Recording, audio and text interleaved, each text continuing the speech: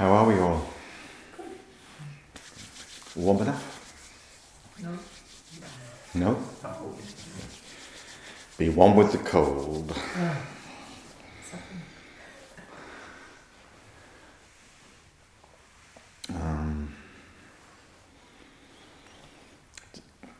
I do have a talk prepared for today, but there's a couple of things going through my mind. One was the musical I saw on Friday night, Into the Woods, and the other thing was the uncertain times we're now all living in following Britain voting to leave the European Union.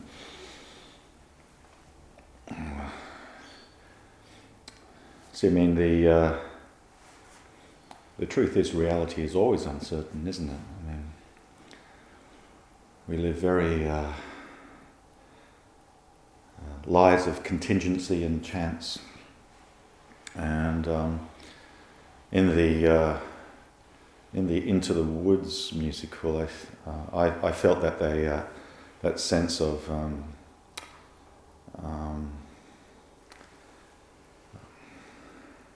chance, or how things can sometimes fall apart, was represented by this giant, the female giant, because Jack had killed the male giant, and the wife was very upset about that. So the female giant came down the beanstalk trying to find the person who killed her husband. And in the musical, this is like this big noise, boom, as her foot smashes down on the house. And so in that sense, you know, when things happen like the global financial crisis or events in the world, which often, you know, in this relatively safe country we live in, we're often immune from or protected from. And but we're not really, because we're every person, everything, every being, all of existence is interconnected. And in Buddhism, of course, you know, we have this understanding of suffering, how suffering arises inevitably as part of human existence by trying to cling to permanence when there's nothing that's permanent, and including no permanent self. And hence we try and build walls and keep ourselves safe and build castles and do this and that. And no matter what we do, you know, our lives are always uncertain and can end at any moment.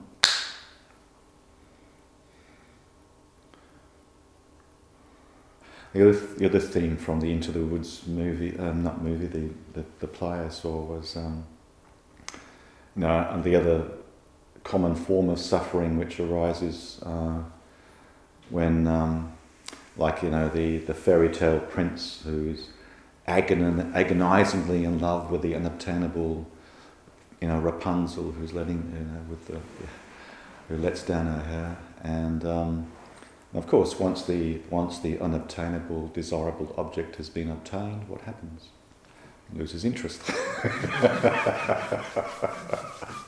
and goes on to the next desirable object, and so on and so on and so on, and all the various ways we play that out in our own lives. It might not be a blonde-haired damsel in the tower, but it might be something else that we fantasize about and desire and spend our lives trying to achieve. Of course, in Zen practice, that becomes enlightenment, some version of that once we can become enlightened, then all our problems will be ended. And I just have to disenlighten you about that notion. It doesn't work like that. You've probably heard the story about the 84th problem, when the Buddha was talking to the farmer, and the farmer was complaining about all the various things that were going wrong in his life. You know, his wife didn't keep the house clean and tidy, and his son was lazy, and there was never enough rain, and etc., etc., etc.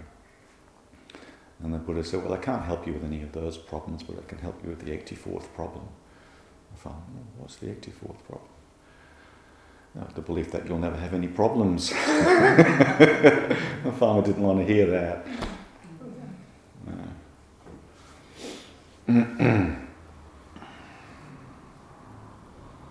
So of course, so in this life of uncertainty and chance, and what's the only thing we can be? What's the only thing we can depend upon? Change. Yeah. The only thing we can really depend upon is this moment is just going to be exactly like this moment is. And of course, that's the only permanent thing is change. And the only place we can ever be is now, and here.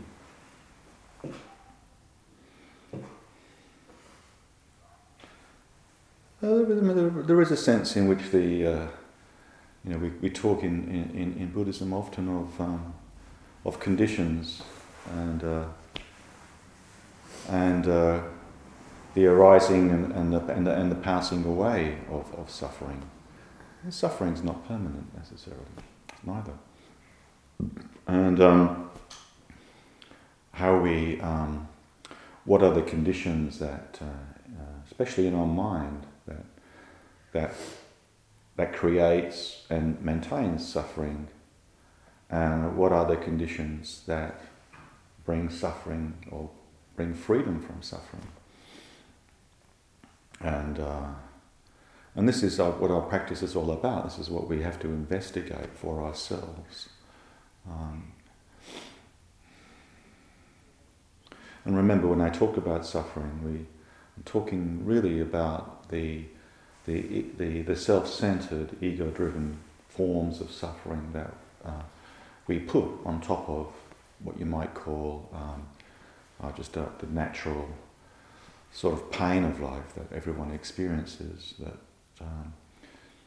we can make a problem out of that as well. I mean, we can resist and put another layer of suffering on top of the pain we may be experiencing.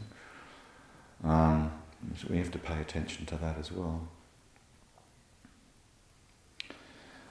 So, in many ways, and it's a metaphor that has been used sometimes to describe the process of Zazen, is a metaphor of alchemy.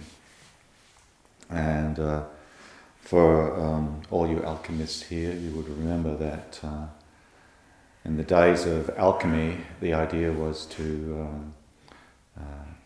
that the base metal would be transmuted or transformed in some way into gold.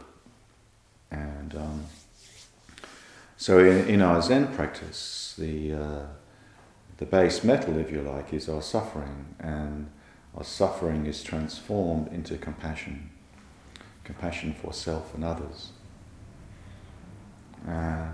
That's the core of our practice, to transform our suffering into compassion. One of the Buddhist metaphors for that is the lotus in muddy water, how we always live our lives in muddy water, the muddy water being the suffering, and the transformation of the suffering through our practice creates the lotus. Compassion. And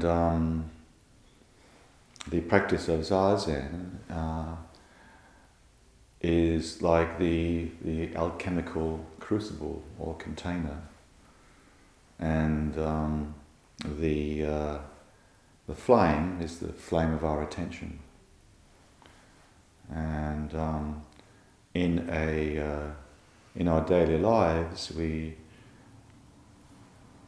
commit ourselves to maintaining a daily practice. So we want to keep that flame going. We don't want that flame to go out by tending to it. Tend the flame, keep the attention going on a daily basis. And one of the best ways of doing that is through committing to sitting at least once a day. And then when we life presents us with an opportunity to extend that in some way, either on our own or when we come together as a community of practitioners in a retreat. So coming along to a half day or a 1 day or a few more days allows us to actually tend that flame and keep that flame burning a little bit more intensely for a period of time, and to burn up and transform a bit more of our suffering.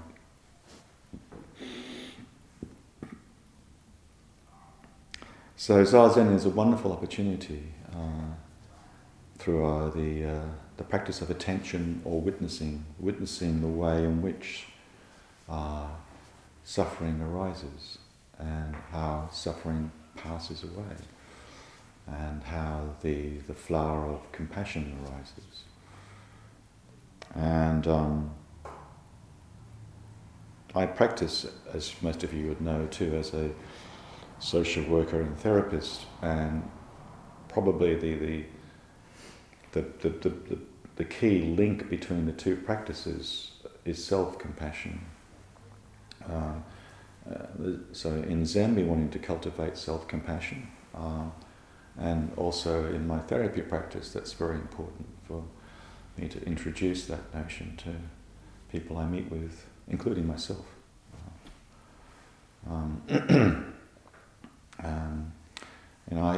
Many people talk to me about various forms of feeling overwhelmed by the suffering in the world, whether that's within their own family or whether that's in the world in general, with all the violence in the world. And I always say, it's really important to bring it right back down to, we can't really teach other people, but if we can find some path for us to find some sense of happiness and compassion within ourselves, then we can become, little islands of sanity and compassion, so that when we are confronted with suffering or with violence, that we don't react in ways to perpetuate and maintain the violence, that we actually respond in ways to de-escalate the violence. And we teach through example in that way. So every one of us becomes a little island of compassion and sanity that goes out there in the world in our own little ways, and people we meet with and interact with. We do our best not to harm others or ourselves. Self-compassion leads to the ability to be compassionate towards others. If we are intensely suffering ourselves, it's very difficult to be there for others who are suffering. So it's really important to look after ourselves and practice compassion for ourselves.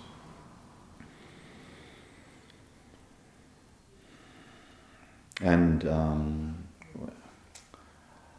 we can, in our Zazen practice, we can go very deeply in the sense of seeing how, when we do our formal practice and we sink below the level of the thinking mind, because it's the thinking mind that often gets us into problems. And when we see that thoughts themselves are they only really become a reality when we believe them, and then they can have real consequences on ourselves and others. But if we go below the level of thoughts and touch what we call the heart mind, that sense of non-separation, just through our practice of meditation in the posture. If you sit for 20 minutes or longer, there's a sense in which we can touch that heart mind, and that awareness of that is not something we can sort of try and get to, or it's something that just naturally arises. We can Zazen, and doing a retreat like that creates the conditions for that to arise, but we can't force it. It's not a means to an end, but by paying attention and by sitting still, that's some of the best conditions for that to arise. So one of the forms, suffering takes many forms, and in Zen Buddhist practice, there's a number of what you might call guides or spotlights that are shed on this. They're called the precepts, and you could see them as the ethical part of the practice, ethical conduct, meditation and wisdom being the three sort of aspects of the path of Buddhism. How we conduct ourselves and how we speak to others, including ourselves. So there's a number of different precepts, and ranging from focusing on telling truth, on stealing, on not killing, and substance use, alcohol use, and there's one that refers to anger and anger, hate, And in our practice, it's about, in the precepts practice, is about kind of like, witnessing these kinds of forms of suffering which arise in our own mind and which arise in other people around us, and how we bring a sort of compassionate witnessing to that suffering. And so anger is one that most of us have some experience with, and whenever we are experiencing these forms of suffering, there's always a sense of separation that we've got caught into, and inevitably, the normal, the way we ordinarily experience ourselves and others is this sense of there's a me and there's a you, and there's, like in the Into the Woods musical. When the catastrophe happened, everyone's blaming each other. We always look for someone to blame, attributing cause and effect to something which is external to us. And whereas in our practice, the cause and effect we want to pay attention to is what's going on in our own mind. You hear people often, I'll hear people often in my practice saying things like, I made him angry, or she made me angry.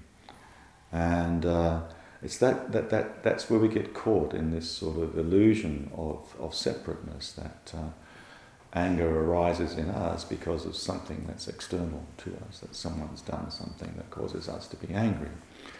When from a Buddhist absolute perspective, where everything is the sense of being one and interconnected,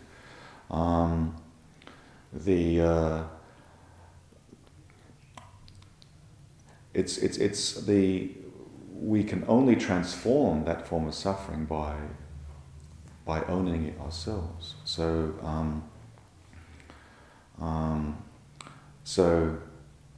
when anger is arising in ourselves, it's really important to pay attention to, as best we can, to the actual judgments and thoughts and thinking process that's fueling that anger. And sometimes it's true that these kinds of difficult emotions can arise unconsciously. They can be. Anger is a very complex emotion, and it is related to all kinds of different conditions. And like all emotions, it arises from our evolutionary our brains that have evolved over thousands and thousands of years.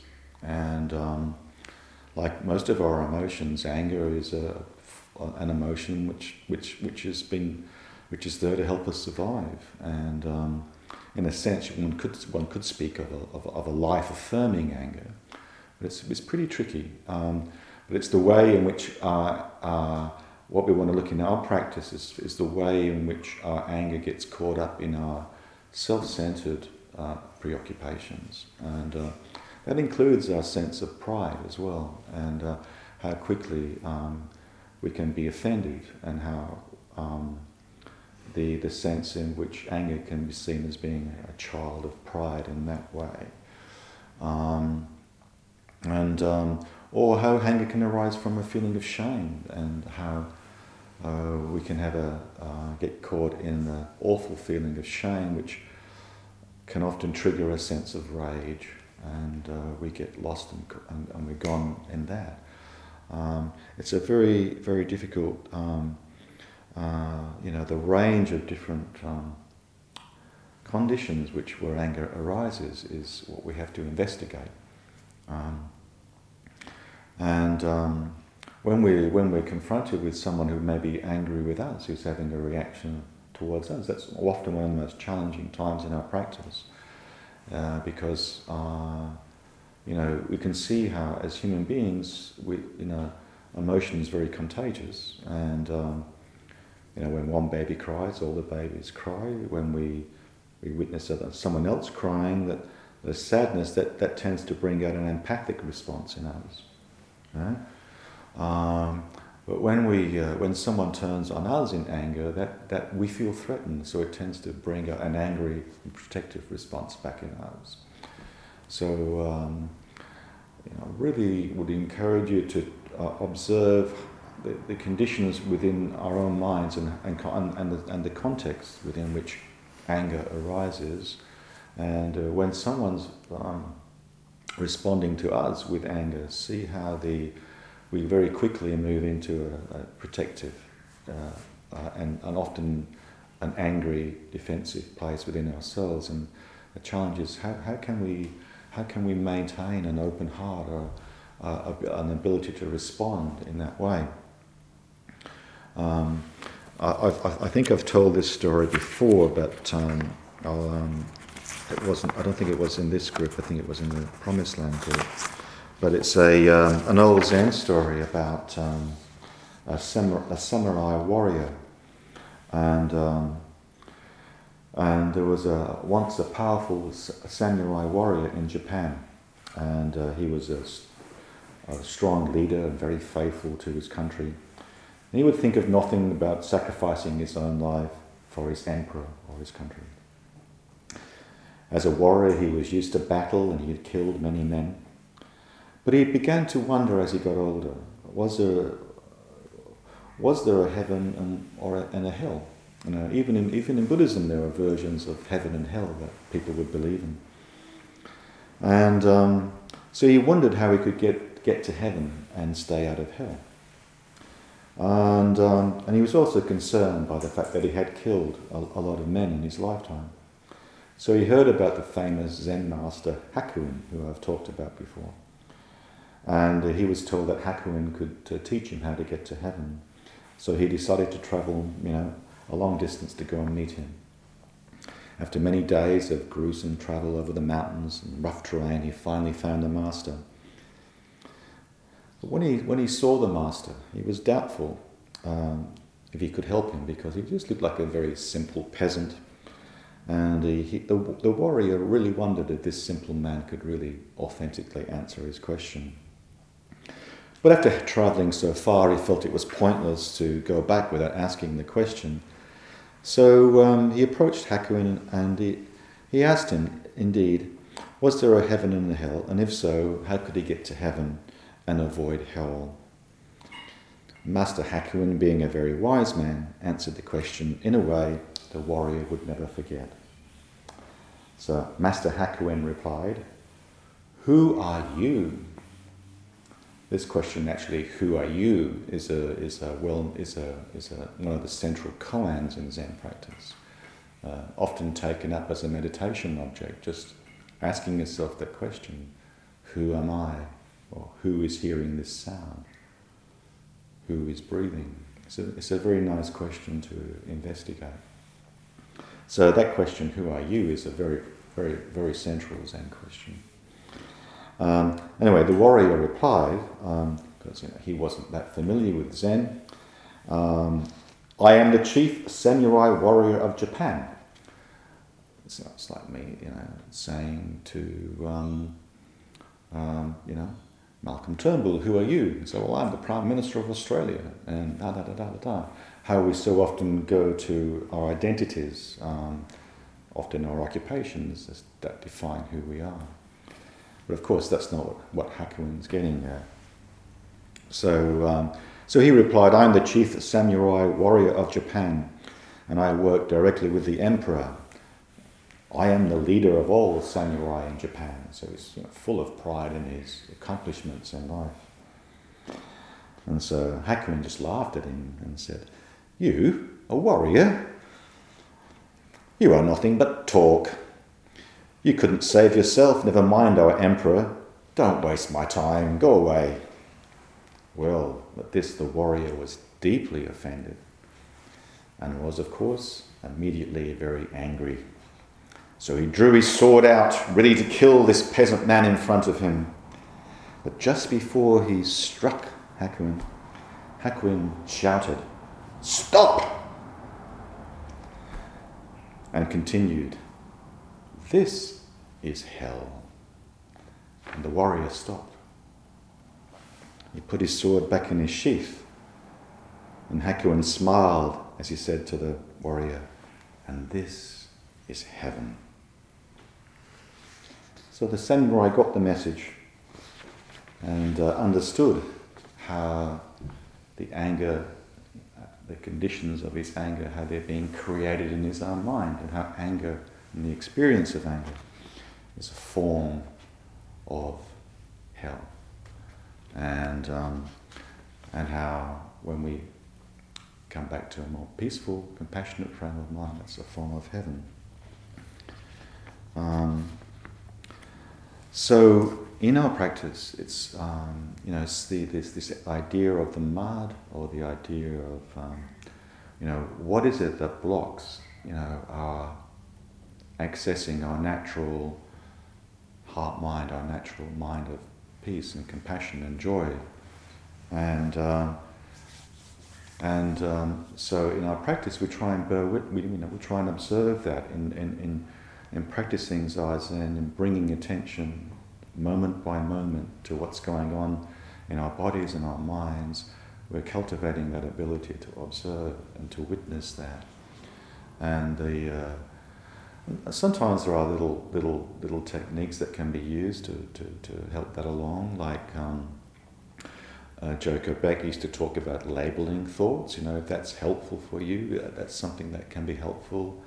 You start to get an idea of the kinds of common patterns and beliefs that come up in our minds, and just giving them a little label, or just even something as simple as judging. Just noticing the numerous amounts of time where we may judge others or ourselves, and how when we struggle with these emotions, these difficult emotions, often paying attention to how the anger can be directed towards ourselves in the form of self-criticism, how we talk to ourselves, and then when we notice that, just actually labeling, judging again, stepping back from that, reconnecting with the breath, coming back to the body, coming back to our direct experience of just this moment.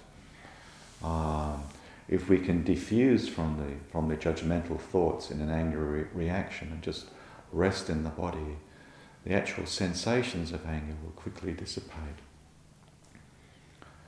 And in this kind of posture which we practice in Zazen, this opening up the heart, the chest, relaxing into the body, it's almost impossible to be angry. And that sense of getting down below into just that, our thoughts, and into just that ability to be aware and to feel, and just to be really connected, to be present. And because when someone says something to offend us, or sometimes they may do something which triggers maybe some also the various ways in which we've been hurt in the past. It's numerous emotional memories that we carry in our system, and starting to recognize those patterns as they come up, and and then starting to meet that reaction with a sense of empathy and compassion for ourselves, and noticing our own suffering and turning towards our own suffering with that intention to soothe our souls, to comfort our souls, and then doing activities that can, whether it's listening to music or having a hot bath or going for a walk in the woods or whatever it might be, all the kinds of different ways we can nurture ourselves and how we can talk to ourselves with gentleness, and so cultivating that, and cultivating that self-compassion then leads to the compassion flowing towards others. And it's funny, like when someone is angry towards us, and after we've practiced that ability to observe what's happening, the reactions in our own minds, then we get much better at seeing another person and seeing them having these reactions going on, and we get less personally involved.